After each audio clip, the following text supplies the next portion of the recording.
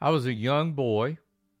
I'm not sure exactly what my age was at the time. I'm going to say it was 9, 10, 11, 12, somewhere in that range. And we lived at the time. We lived in Kings Mountain, North Carolina. And we lived in a house that I grew up in all my life. And we had this driveway that kind of wrapped around the back of the house. The house set down off of the road, and so you exited, kind of went on the driveway, and then you went down the hill, and then the driveway disappeared behind the house. And what you didn't see from the road is that the driveway, it was a pretty large driveway area, and there was one part of the driveway, there was a carport for two cars, and then there was a garage, but the garage, we didn't really pull a car in the garage. But right beside the garage, where you could park another car, was a brick wall. The brick wall of the house, basically the brick of the house. And there were no windows there. It was just solid brick, and it was great. And I used it all the time to throw a tennis ball, or when I was playing baseball when I was growing up, if I wanted to throw a ball against the wall for whatever reason, I used to use that wall every day of the week, it seemed like. The problem sometimes is that a car was parked there. And so I needed to move the car to get it out of the way so that I could, throw the ball up against the wall.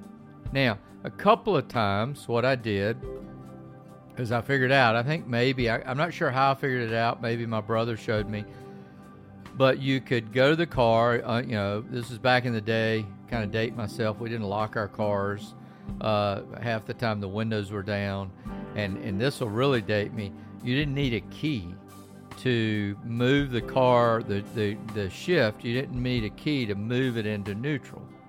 So, how now you have to turn the key and then you can pull it down into neutral or whatever. But the gear to shift it, it was an automatic, but the gear to do that was on the steering wheel. It wasn't in the floorboard like it is today. I know, I'm dating myself. So he showed me, we could pull it into neutral, and because the driveway was really flat at that area, that place, once you pulled in the neutral, you could get out, close the door, and then gradually push the car back. Just kind of push it out of the way, and then get back in the car, put it in park, do what we needed to do, throwing the ball against the wall or whatever. And then when we finished, we could push the car back up next to the house. So, loved that. It was kind of an easy solution. Well, my mom and dad heard about it, or maybe, I can't remember, maybe they came home one day and they saw the car pushed back, and they're like, what in the world are you guys doing? So we explained it to them. We thought we were clever, and so they sort of smiled and said, my brother was 6 years older than me, so they smiled and said, hey, that's okay. And they were looking at me, because I was the youngest. They said, that's okay, but don't ever do that without somebody being here. In other words, that could be dangerous. Don't ever do it unless you call one of us out to watch you, and to just to make sure everything's okay. And I can't remember. I'm pretty sure they would have allowed my brother to be out there, kind of to supervise. So I got it. I understood. The instructions were clear. However, there was this one particular day, and for whatever reason, I think my brother was either busy, he was inside, he didn't want to mess with me, or he wasn't at home. I'm not real sure. And so I thought, I've done this now. By this time I'd done it several times, so it seemed pretty simple. Everything always goes the exact same way. I don't need my brother to physically help me push the car. I was able to sort of ease the car. So why can't I do it myself? Why can't I just get in the car, pull the shifter down to neutral, ease it back, throw the ball against the wall, put the car back in neutral, push it slowly back into its spot? Nobody would ever know.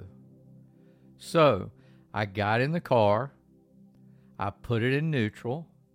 I got out. I started pushing. And the rest of that story in just a minute.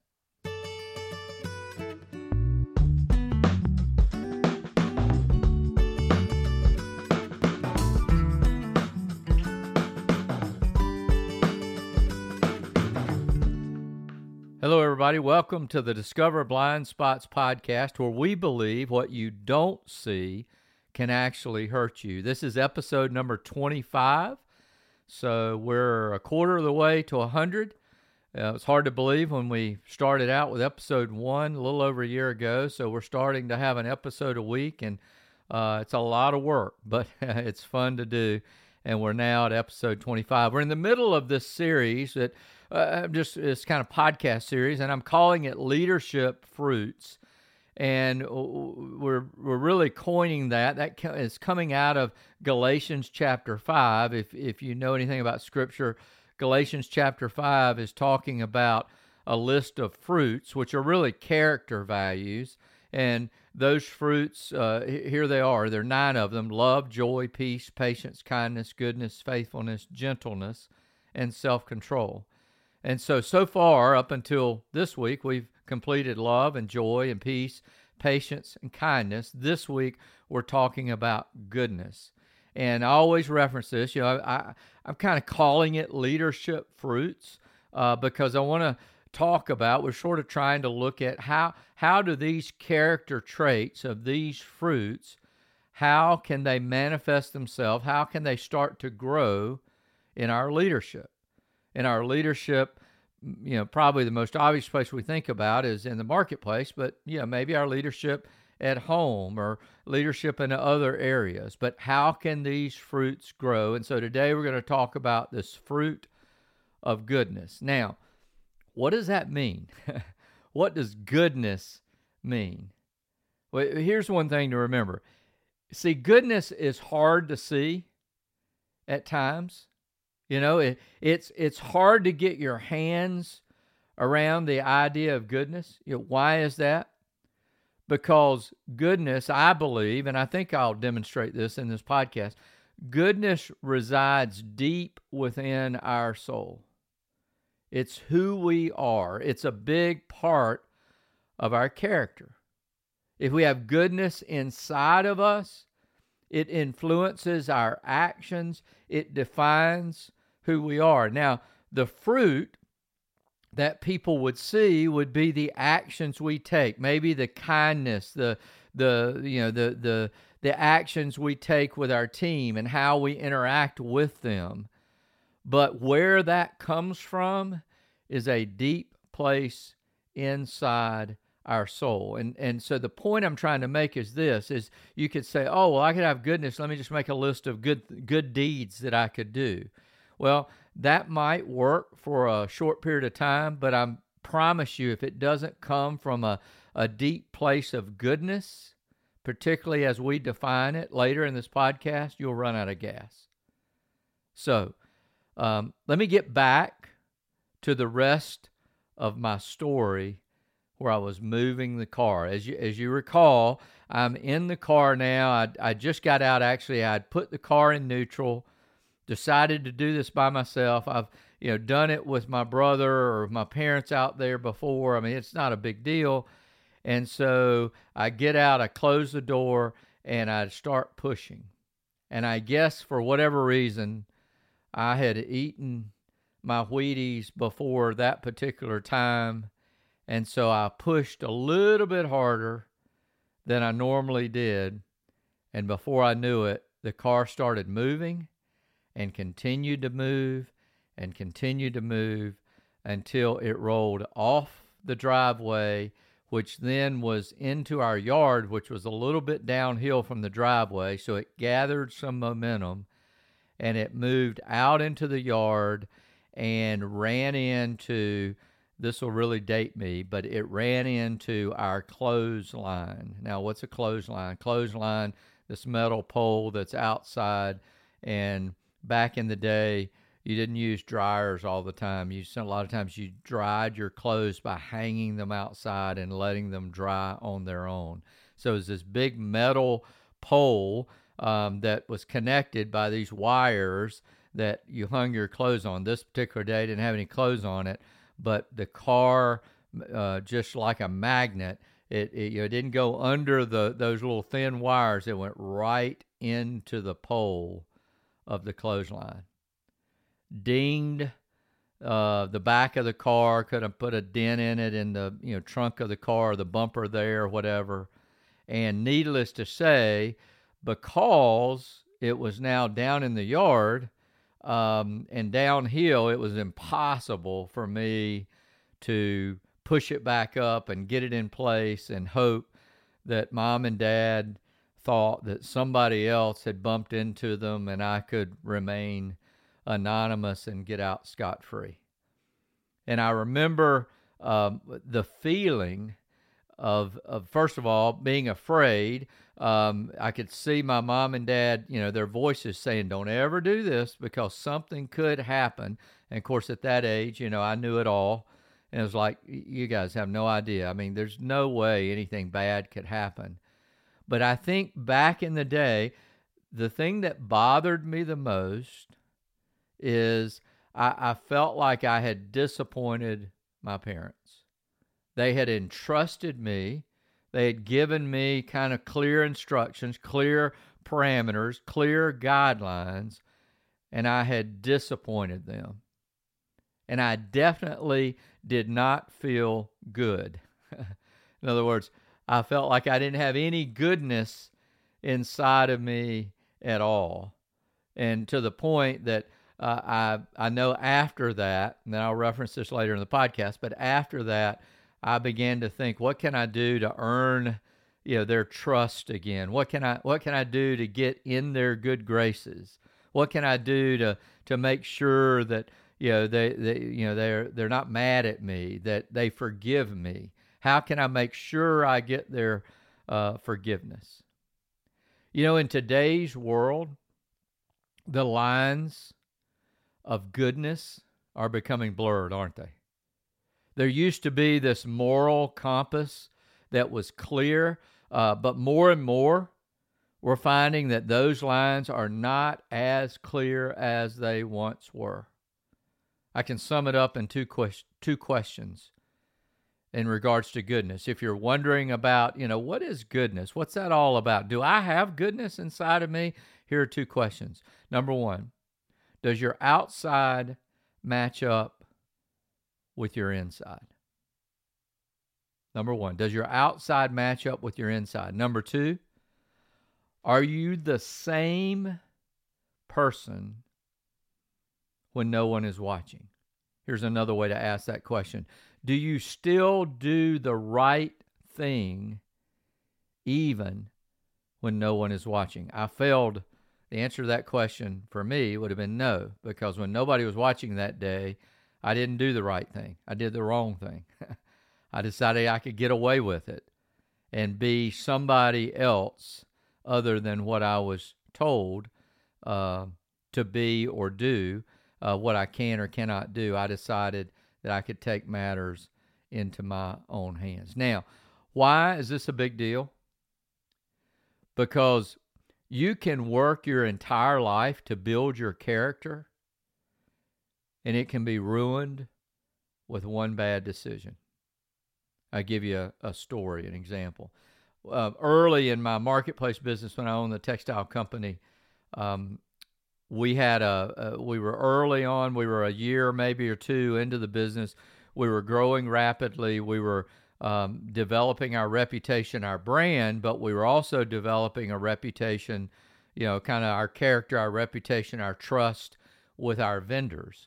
And so because we were growing so rapidly, cash was important, and we needed to make sure that our vendors would extend our terms and allow us to get the product in, sell it, and then basically be able to pay them. And so sometimes, even though we were growing really quick, cash could be tight. And so we had a new controller. Actually, it was our first one that we hired. And I remember one day Things were going actually pretty good. In other words, the cash was pretty good. And I remember I said to him, "We doing okay?" And he said, "Absolutely, everything's great." And I said, "So are we good with all our vendors and everything? Everybody in good shape? We're paying them on time and so forth." And he said, "Yeah, we're doing good." He said, I'm paying those that need to be paid, and then I can stretch those that I know I can stretch." And I remember I took a double take and I looked at him and I said, "What do you mean stretch them?" And he said, "Well, there's some, that I can stretch them. Even though it's 30 days, I know they'll let me go 60 days or whatever. I'll at least stretch them until they, email me and say, 'Hey, we need payment.'" And I said, hold on a minute. "Do we have the money to pay them?" And he said, "Well, yeah, we do, but you can always stretch people." And I looked at him and I said, "I have been busting my tail to develop my financial reputation in this company. And I've spent, at that point, I'd spent 2 years trying to build that." And I said, "You're going to destroy it overnight if you keep this up. Make sure people get paid." Let me give you another example. So let's say you meet someone that's maybe famous, or somebody that you've noticed or followed at a distance.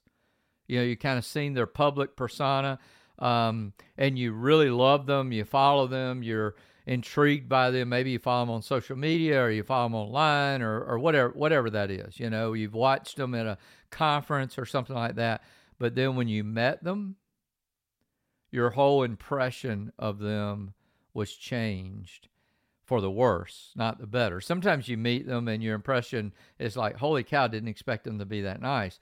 But oftentimes you find out that who they are on that stage is radically different than who they are in person. I had that example to me. That happened to me. Here's an example. I had this leader that I followed, and I had watched them, watched videos of them. I've gone to conferences where they were the keynote, and so forth, and just admired who they were. I just admired their leadership and thought, wow, I mean, just almost in awe. And then finally at the end of this conference one time, someone said, "Hey, this particular person is down front." He's kind of shaking hands and so forth. It didn't look like there was a big crowd. So I thought, I think I'm going to go meet them. I think I'm going to go over and shake their hand and tell them how influential they've been in my life, and just share that with them. I mean, I'm gonna get the nerve to do that. This is a long, long time ago. And so I stood in line. I got to that point. I rehearsed what I was going to say. When I got up to that particular leader, I took, kind of put my hand out, shook their hand, and started describing this thing of how I love their leadership and how it made such a difference. And I described a little bit of my life and what they had done and so forth. And I looked at them. I was kind of talking, and I looked at them, and I could tell they weren't paying attention to me at all. I mean, no emotion, almost like, yeah, just nothing. So I walked away totally dejected because it ruined my image of them. And in fact, to be honest with you, sometimes now, if somebody says, "Hey, you want a chance to meet so-and-so?" I'm like, I don't know if I do or not, because what I have perceived of who they are and what they actually are might be two different people. Here's another example. Let's say you work with someone on your team, and then one day when things get tough, you find out that they desert you. The person you thought they were is not who they really are. Here's something I want you to know. If you're a leader and you do that to somebody else, it is very hard to recover in a relationship when that happens. Right? Very, very hard. And if you're a leader who does that, where you've kind of indicated that you're for the team or you're for this person, and then all of a sudden when it comes down to a decision or something, it looks like you've thrown them under the bus or you didn't stand by them, it is almost 100% your responsibility to fix that issue with that person. You know, it's at least 95%, because it's really, really hard when you're on the receiving end of that to just wake up and act like everything is okay. That's why in our leadership, we need to make sure our outside matches our inside. Our team that we either manage or serve on needs to know that we are the same person in the light as well as in the dark. They need to know that we will have their back and follow through with what we promised to do. Let me kind of shift gears here, and let me give you an example that I want to leave you with an application of kind of, okay, what does goodness look like? I mean, I've given you a couple of questions to ask yourself, but let's talk a little bit about this value, this characteristic, this value of goodness. And let's dive in. If we said, what is goodness? In other words, what is it? I want to use a scripture, and if you're not a Bible reader or a believer or any of that, if you're not a scripture person, just hang with me, because I'm not gonna. I just want you to listen. This is great practical leadership advice, and so if you'll just hang with me, I think you'll realize you can't disagree with the advice that this particular passage gives us. It's found in Micah, M-I-C-A-H, Micah chapter 6. Micah is a prophet, is in the Old Testament. He was known as a prophet. He was known for calling out those whose outside didn't match up with their inside, kind of calling out hypocrisy, calling out dysfunction. That was kind of his claim to fame, so to speak, as a prophet. And the group that he's dealing with, they're trying to find out how to get back into God's good graces. They haven't actually been one of those people where their actions lined up with their words, and so now they're trying to say, hey, how do we get back into God's good graces? And they want to know, that their thought is, I mean, sometimes things don't change, right? I mean, thousands of years. Their strategy was, hey, Micah, can you tell us what kind of gifts that we need to bring to God? These sacrifices, kind of, what's the best kind of gifts that'll close that gap pretty quickly?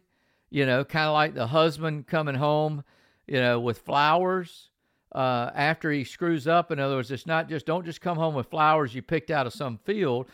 Come home with some really nice flowers. I mean, look like you paid a lot of money for them. I mean, make sure they're fresh, and look like you did.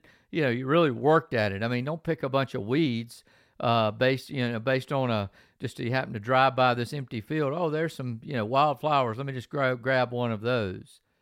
So, what kind of gifts should we give in order to get back into God's good graces? I'm sure I tried to do that, as I mentioned, with my mom and dad after crashing the car. I was probably brainstorming, what can I do? What kind of, can I make my bed? Can I, bring them their supper? Can I empty the trash? What can I do to make sure I get back in their good graces?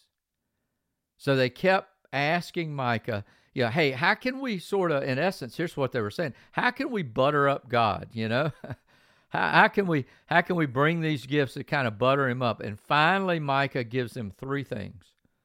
And here they are. We're going to run through them real quickly. He says, number one, do what is right. Number two, love mercy. And number three, walk humbly.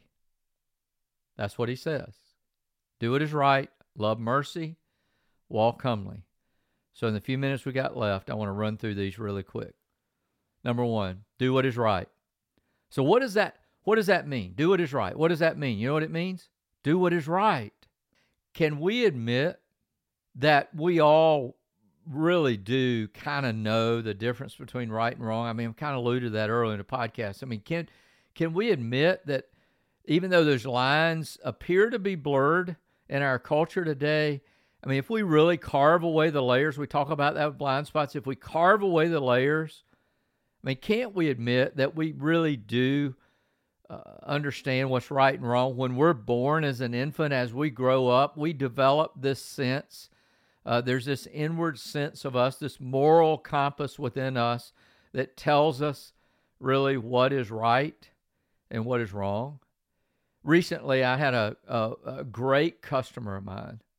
I mean, just a tremendous customer that I have. And I've loved developing a relationship not only with him, but his team. And we had talked early. We were working on a project, and then we were going to do a side project. And he called me to say, hey, I kind of want you to do something over here, but I realize that's not part of the first contract. And so, can we talk about that? And I want to make sure that I pay you for that and so forth. And I said to him early on, I said, this is part of a podcast I did earlier talking about being generous. I just said, hey, you know what? Let's just do what you need. We'll figure out, payment and what it looks like and all that stuff down the road. Let's just do that. So we did. We did a lot, did a decent amount of work and stuff. And I loved what I was doing, and I loved the team that I was working with on this kind of second project. So it wasn't anything draining for me. But at the end of that, he called me and he said, listen, I want to talk to you about something. He said, you need to send us an invoice because I never want you to think that we took advantage of you or that we're taking advantage of you by asking you to do something outside the parameters, of our contract. And I told him, I said, listen, that's the last thing I would worry about with you. And you know why? Because his mouth always lines up with his words. He's someone that I have great respect for. He's someone that I trust. He's someone that I love working with and would always do something for him on the side if he needed me or something extra that wasn't a part of the contract, because I know that at the end of the day, we'll figure out what the right thing is to do. And we did. We had a great conversation about that, and we figured it out. But I love that about his character. So, as I said, I mean, let's be honest. Today's world, we know the difference between right and wrong. I mean, we know that something stirs inside of us that tells us a tension, perhaps, that makes us feel a certain way if we're starting to step in a wrong direction. The problem is that we, as a culture, we've just become very, very good at ignoring it. We need to learn to be the same in the light as well as the dark. When my father passed away when I was 30 years old, he was a man that I had deep respect for. He was the most honest, trustworthy man of his word of anybody that I've ever known. And when he passed away at his funeral, he owned a business. He had employees that worked with him for many, many, many years. At his funeral, probably the biggest compliment that I received or that he could have received, but it was a compliment, just I was so proud of my dad, is that his employees came up. And you know what? They didn't say, he was the best, boss I ever had. He was my good buddy. He was, he joked around with us all the time. He didn't make us work too hard. All those things. It wasn't that. I mean, he was good friends with a lot of them. But this is one thing that was said over and over. People walked up and said he was the fairest man I've ever worked for. He was the fairest man I ever worked for. And I don't think you could ask for anything other than that. I mean, sure, that meant there were times that he had to be firm, and there were times that he could be, kind of lighthearted with them and have fun, but he still had to run the business. But they never, ever experienced him saying one thing, living one way in the light, and doing something different in the dark. He did what was right. Number 2, love mercy. Well, we love receiving mercy, but we struggle to give mercy, don't we? The definition of mercy, this is fascinating to me. The definition is compassion or forgiveness shown towards someone whom it is within one's power to punish or harm. So the sentence I want to kind of highlight here is 3 words: within one's power. Because you have the power to harm someone.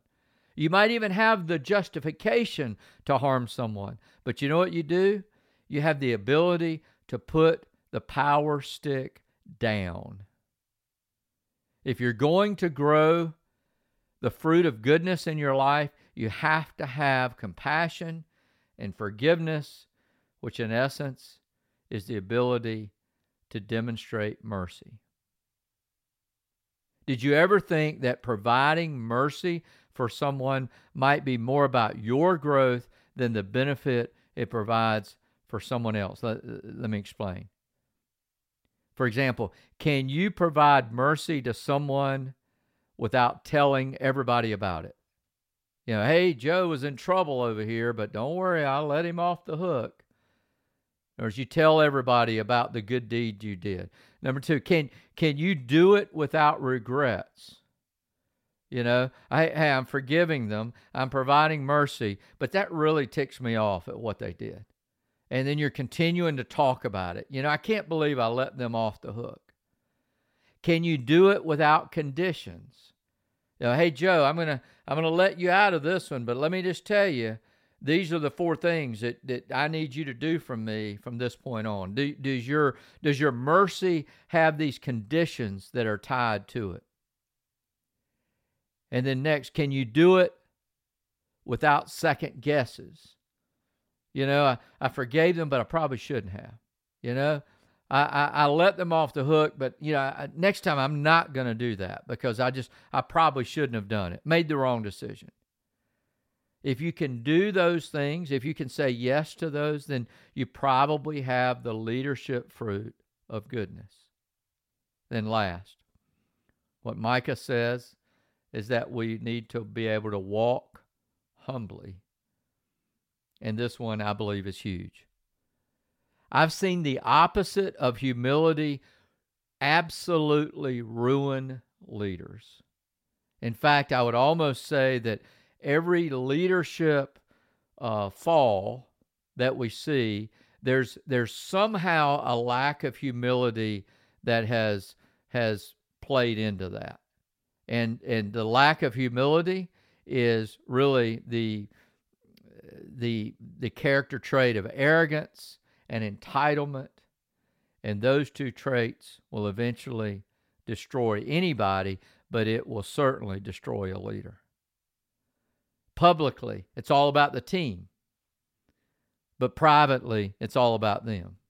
Publicly, leaders who can't walk humbly, leaders who have arrogance and entitlement, publicly, they use words like, oh, it doesn't matter to me. Oh, why don't you decide? It's okay. Or I'm great with that decision. No, I trust you. You need to make the decision. But privately, they're manipulating a different direction. When a leader does that to you, when you're on the receiving end of that, it feels like you're walking out on a plank, you know, like on a ship. You're walking out on a plank for them, and they chop it off. It's very, very hard to recover from that. And living a life without humility, living a life as a leader, leading a team without a good dose of humility will destroy your leadership quicker than anything. Why? Again, because your outside doesn't match up with your inside. And when that happens, you lose trust with your team. So when you think about the leadership fruit of goodness, I want you to ask yourself these questions. Do I do what is right even when nobody is watching? Do I do what is right even when no one is watching? Do I move the car when no one's here? Or do I wait until somebody gets home like I was instructed to? Here's another thing. Do I lay down my power stick and offer mercy when it's appropriate? Or am I quick to knock heads, yell, scream? Or another way of putting it, am I always trying to keep score? You know those people, right? Always trying to keep score. You know what that means? You love judgment way more than you love mercy. And here's the thing, as I said, we love receiving mercy, but sometimes as leaders, we forget to give mercy. And then finally, do I demonstrate authenticity and humility with my team? Can they count on me to be for, F-O-R, to be for them? Even if I have to call out an issue, being for them doesn't mean to agree with them all the time, doesn't mean to be soft as a leader on them all the time. But even if I have to call out an issue, can I walk away and they still know without one hesitant feeling, they still know that I am for them. All right? You got it? That's goodness. And next week, we're going to talk about gentleness. See you next time.